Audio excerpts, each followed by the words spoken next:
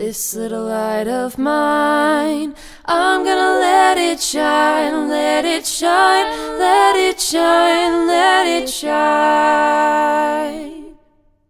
How's everybody? You sure? All right, good to see all of you here. Hey, I'm not Jason. Can you tell? Turn sideways.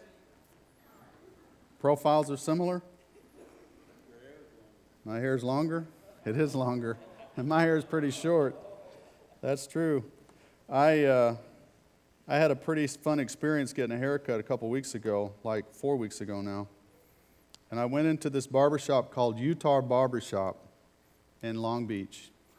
And I walk in, the lady says, "You like a haircut?" I said, "Yes, a regular haircut." She said, "Long or short?" I said, "Long."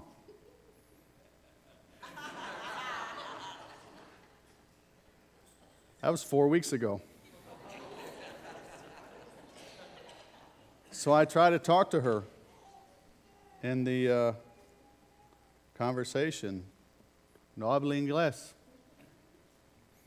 She did not speak English. I'm not sure she even knew what long and short meant. So here I am standing before you with little hair, but still more than Jason's. Isn't that exciting? Good to see all of you. My name is Ed. For those of you who are visiting, it's in the bulletin, Ed Bush. No relation. I like bush beans and everything else about it. But I want you to understand something. I'm not the normal preacher here. I'm not even a normal preacher, which is pretty good for me.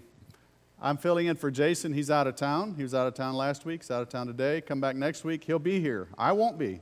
I'm going to be in Mexico with Gilberto. I'm going to Ensenada. I don't know who else is going among the church, but there are at least 3 of us going, 4 of us going. It'll be fun. We're going to join up, hook up with the Murrieta Church there at the City of Children and have a phenomenal weekend, so I'm looking forward to that. Weekend after that, I'll be here on the 18th, so maybe I'll get to lead singing. So let me ask you this question. Have you ever started a new job or a new hobby and you really didn't exactly know the rules of the road and didn't exactly know how to play the game or do the job well? Anyone ever experienced that besides me? Like you start a new gig, you start something fun. I tried painting once. I'm not talking about painting houses. I'm talking about painting portraits or pictures. I never tried to paint a portrait. That would be scary. That would be very, very frightening. But I tried to paint a landscape one time. It didn't go so very well. I couldn't tell which was up or down or where the sky was or the ground. It was pretty sad. I don't know much about painting. I want to share something with you that a lot of us, I think we miss it sometimes. I'm not sure we really know how to walk in the grace of God. A few weeks ago when Jason asked me to preach, I mentioned to Lynn as we were driving home, I said, "Jason wants me to preach. What do you think I should preach on?" She said, "Grace." I'm like, okay, I'll preach on grace. But I really want to talk not so much about grace itself, but what do we do with the grace of God? Once we get it, what do we do with it? And that's really the course of the conversation I want to have with you for a few minutes this morning. There's a verse of Scripture in 2 Peter. I invite you to turn there. I don't have a PowerPoint. This is old school. You're going to give me some attention here this morning. I know some of us are ADD, ADHD, and I know some of us are anxious to get home because there are 17 football games on and we're anxious to go see them. There was one on this morning at 7:30. I couldn't believe it. I turned on the TV just because I was drinking coffee and was bored, and I turned on the TV and they're playing football in London, England, and they broadcasted it at 7:30 this morning, and I caught it at the beginning of the second quarter. What time did that thing come on? 2 Peter.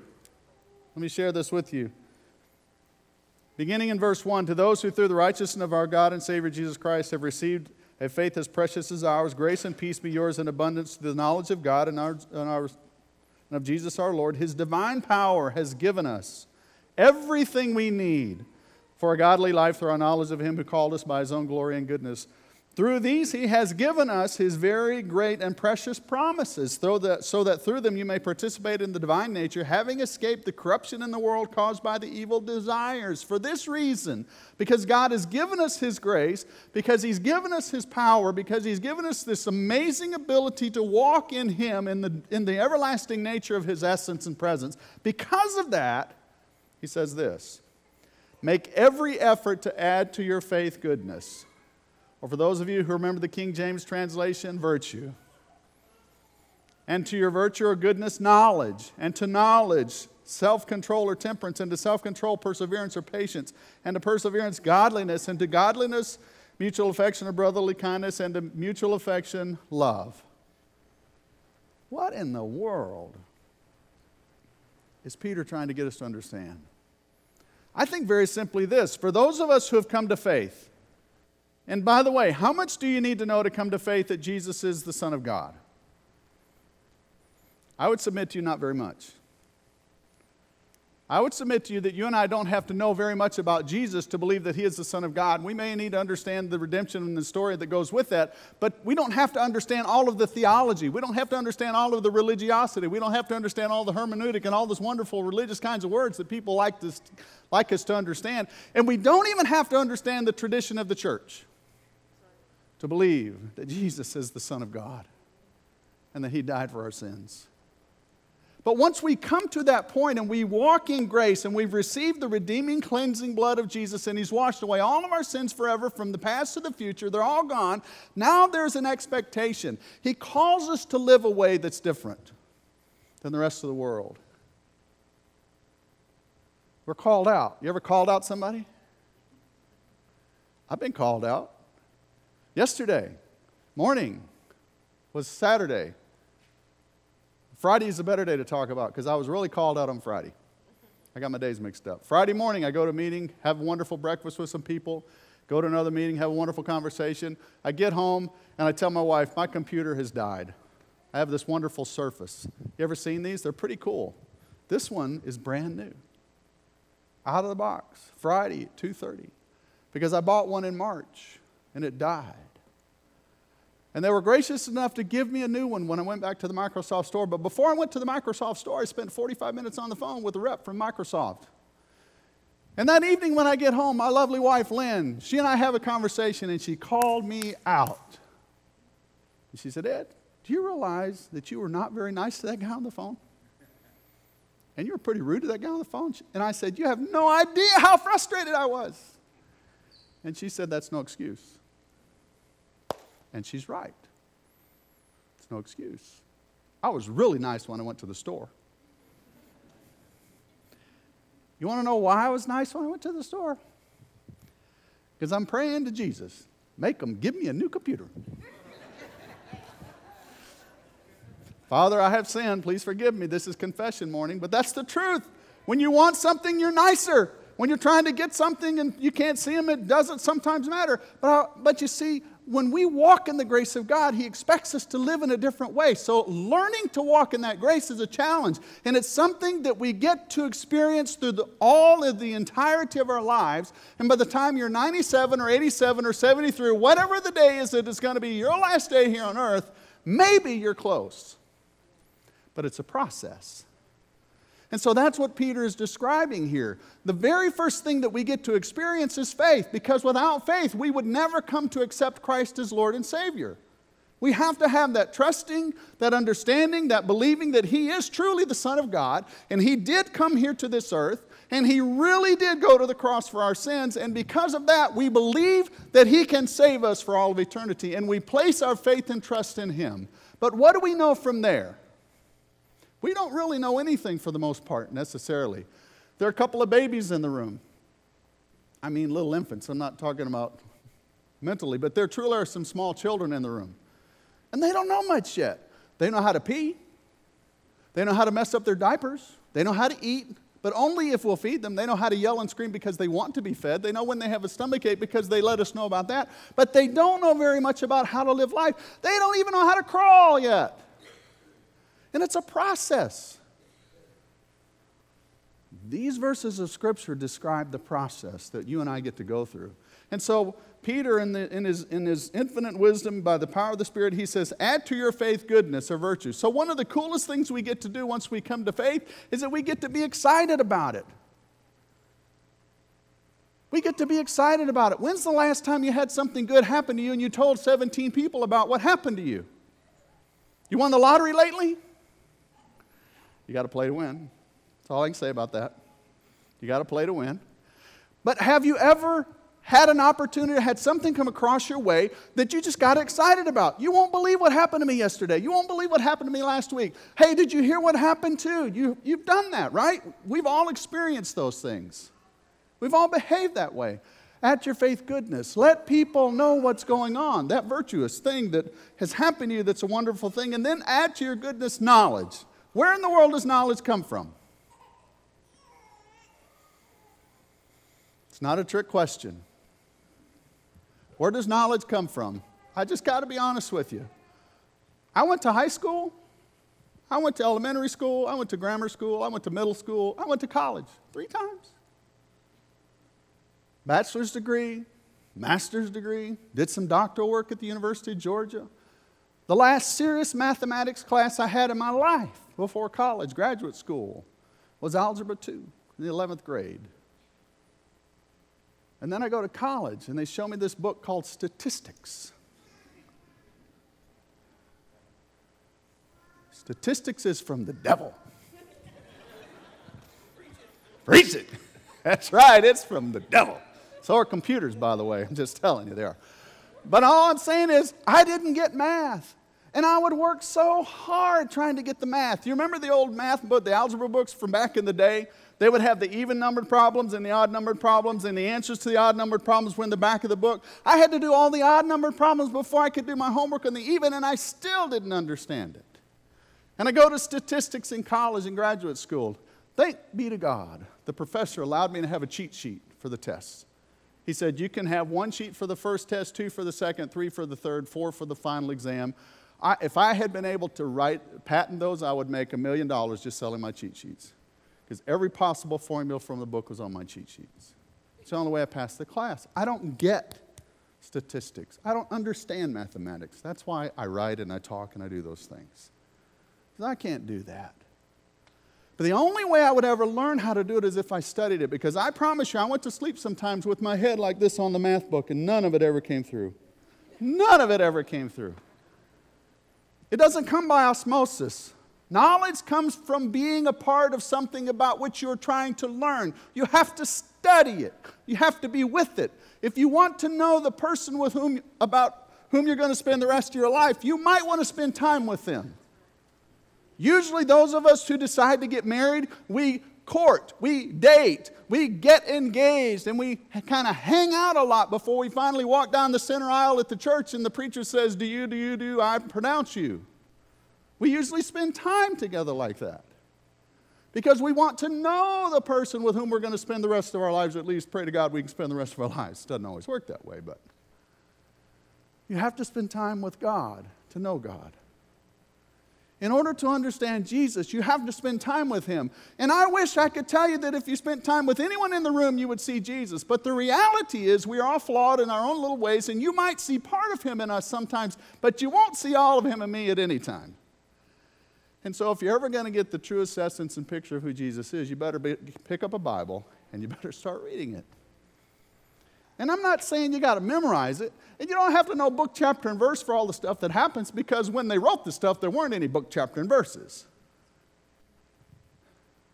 But you have to spend time with Him. And you have to know the essence of who He is.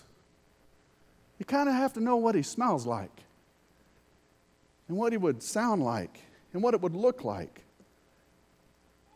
if He were there with you. And then when your Surface goes dead on the podium, what do? You find the button that turns it on, and when they give you new machines, you don't even know how to get it back to the right page. It's exciting, isn't it? Add to your knowledge self-control. How do you learn a little bit of self-control and temperance? How do you learn about perseverance and patience? How do you get to know about those things? I'll give you a secret. The only way to have some self-control and to have some patience is to be challenged by those things in life with which you have no self-control and you have no patience. Because it's not a challenge. It's not something to learn if you already know and it doesn't bother you. The old adage, hey, don't ask God for patience because He'll give it to you. And He's not going to give it to you easily. You'll have to learn it. But when you think about what God has called us to and the kind of people that He's called us to be, we have to learn how to be patient with everyone. Do you think God's been patient with you? And how many times? And what has He been patient with you about? What is there in your life that He has needed to be patient with you? Are you still struggling with some of the same sins that you struggled with last year, the year before that, or maybe 17 years ago, or 82, however old you are? Are you still struggling with the same things? We're human, right?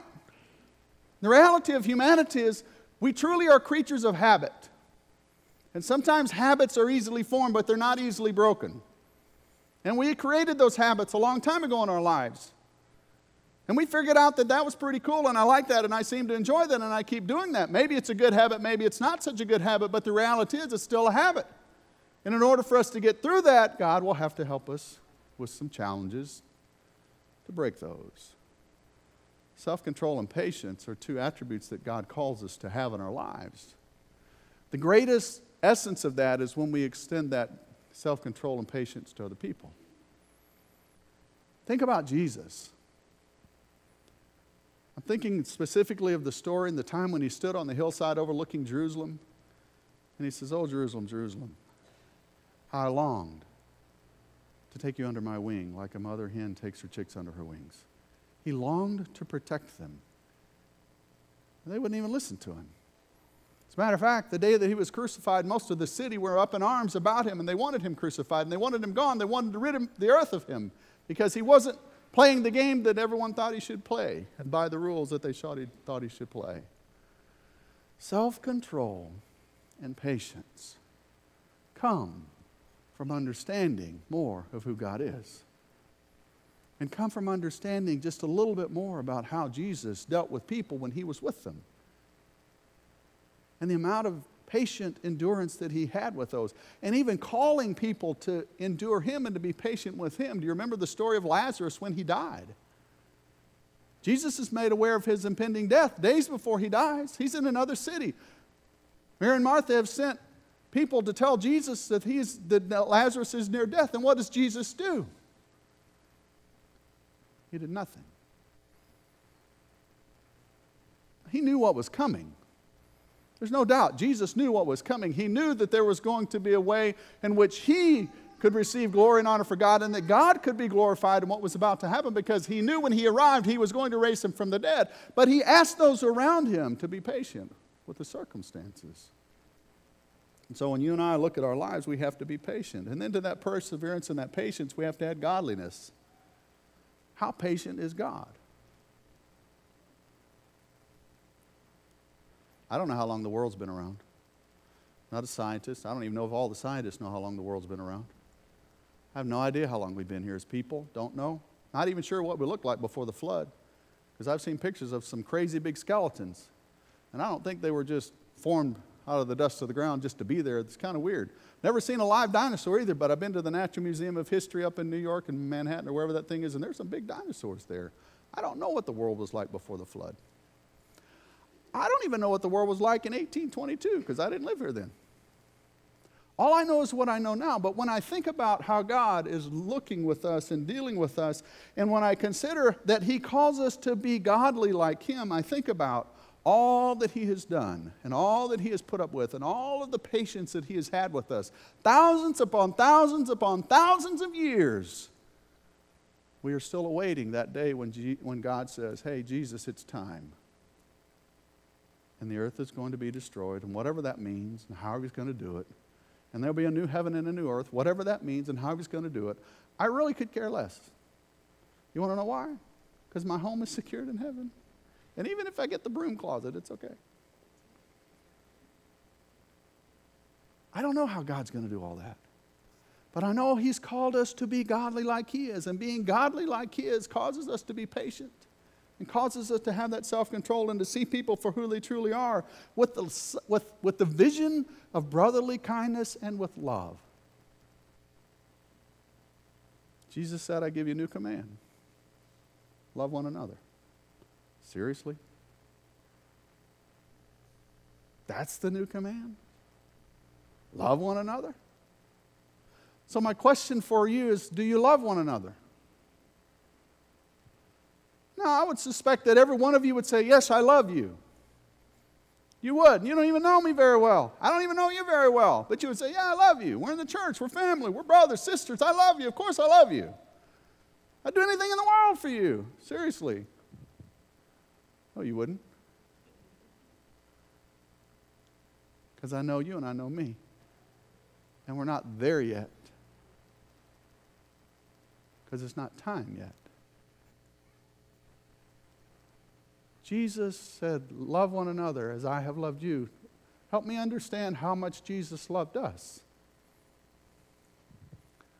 I think Carl alluded to that when he shared with us some comments about the Lord's Supper, when Jesus hung on the cross for those 6 hours.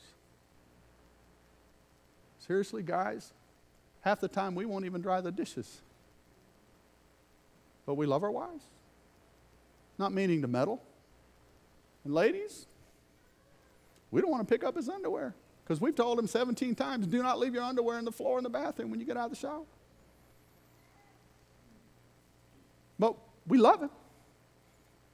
And then there's that stranger that we don't even know, the guy or the gal that's at work that does some crazy, stupid stuff that we really don't like, and it annoys us to the end of the day, and we complain and fuss about it all the time, and we don't even know her name. And we see right through them because we don't like what they do, but we don't even know their name. Or the guy that's driving down the road and he cuts you off, and you catch up with him just so you can cut him off because it's the right thing to do because he shouldn't have done that to you. Guys, all I'm offering to you is simply this. Jesus commanded us, love one another. We get love. All kinds of love, right? Agape love, phileo love, eros love. There's all kinds of wonderful loves. Jesus says, as I have loved you. And if I'm not mistaken, the love about which Jesus is speaking is, are you willing to die? Are you willing to die? See, that's why I think it takes a long time for us to get to the point that we truly love.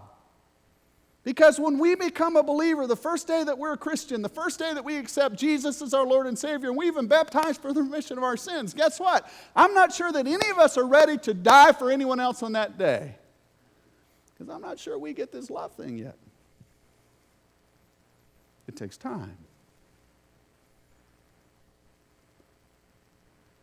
The wonderful little book that was written, The Velveteen Rabbit, has a paragraph or two that talk about love. When Marjorie wrote the book, and I forget her last name, but I remember her first name was Marjorie. One of the paragraphs that she put in there is that love takes a very long time. And the little Velveteen Rabbit is talking to the little horse, the wooden horse, and he says, how do you become real? How do you really become real? Because he wanted to be real. He wanted to be loved by the little boy. And the wooden horse, in all of his wisdom, said it takes a very, very long time to be real. By the time your hair is falling out and your buttons are ragged and the stuffing is coming out because the seams are a little worn, then you become real. And I offer to you that you and I become real. We really become to have the ability to love people when we've had time with God, when we've had time with Christ, when we've had time with Him and His Word, when we've had a little bit of time to experience patience and perseverance, and we've come to understand just a little bit more what self-control means. And when we can look at someone and not see them for the silliness or the bad things that they've done or the things that we necessarily don't approve of, when we see them for who they are, and we know their name.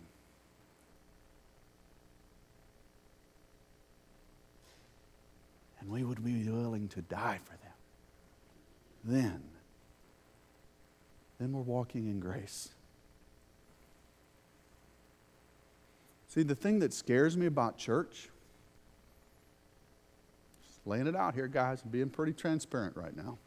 The thing that scares me about church is you can come in those doors and you can look nice. And you got beautiful clothes on. You got your makeup done, ladies. You got your hair fixed. Gentlemen, your beautiful suits and ties and your nice clothes, and you look good. And you got your watches on and the cufflinks and everything is good. And you walk right out of here, and you had an hour with us, and you leave, and nothing really happens. Because we never get to love. Because when you come in here, you don't have to die. Because you're being taken care of. Because you got a song leader. Where'd he go? Oh, there he is. Okay. I'm like, whoa, wait a minute. We got a song to sing in a minute, buddy. You got a song leader leading the singing. You got a man guiding you in the thoughts of the Lord's Supper. You got a shepherd and elder saying a prayer for us. You got a Bible teacher. If you came at 9:30, you had a Bible teacher tell you a little few things, and you got to talk with them. And then you got this crazy preacher doing his thing. And then we're going to sing a song, and then somebody's going to say a prayer and say amen, and we're out the door.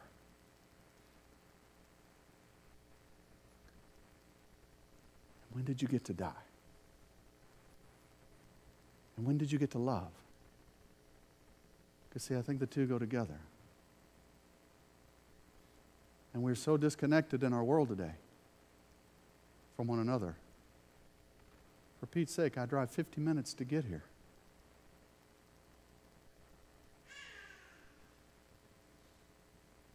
We're so disconnected. Where do we get to love? And when do we get to love? And how will we get there? I want us to walk in grace. But I want us to see that it is a progression. And Peter even goes on to say that these should be growing in increasing measure in our lives. Because that's the natural response to walking in grace. Yes, we are saved by the grace of God. There's no doubt. If you become a believer, you accepted Christ, you allowed someone to baptize you in the name of the Father, Son, and the Holy Spirit, your sins were washed away, you were given the gift of the Holy Spirit, and if you died right now, I have no doubt you'd go to heaven. But between now and when you get to that point that you die, how will you live in grace? And what is your response to the most amazing, incredible, phenomenal gift that God's ever given to anything or anyone? And our response to that is this ever-increasing measure of learning more about Him and having just a little bit more self-control and more patience and having a spirit that's just a little more persevering than what we used to have and understanding that it's not all about us, it's about others. And Jesus came to serve, not to be served. And He came to die so we wouldn't have to die eternally. And in His death, He left us the most wonderful expression, a new command. I give to you. Love one another as I have loved you.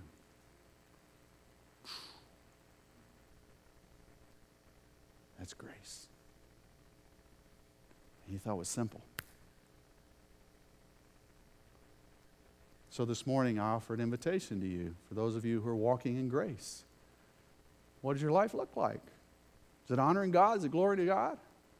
Are you bringing glory and honor to Him in everything that you do, word or deed? That's what the book says. Whatever you do in word or deed, to all the glory of God. Is God present there? Is His grace living in you? Are you patient? Are you loving? Are you kind? Is brotherly kindness and love being expressed? Are you willing to die?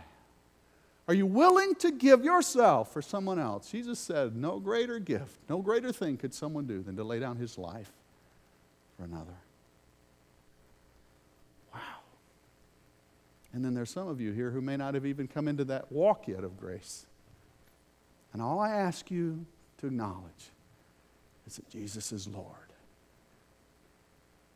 He's Lord. He went to a cross for your sins, and because He went to that cross for your sins, guess what? If you'll accept His free gift of grace, then God, on that wonderful day that we call judgment, He'll say to you, welcome home, good and faithful servant, not depart from me, I never knew you. So I invite you to begin a walk in grace this morning. We're going to sing the song of invitation and invite you, if we can pray with you in any way, to encourage you in your walk or to bring you home into that walk. Let's stand and sing this song together. Oh God, you are my God, and I will ever pray.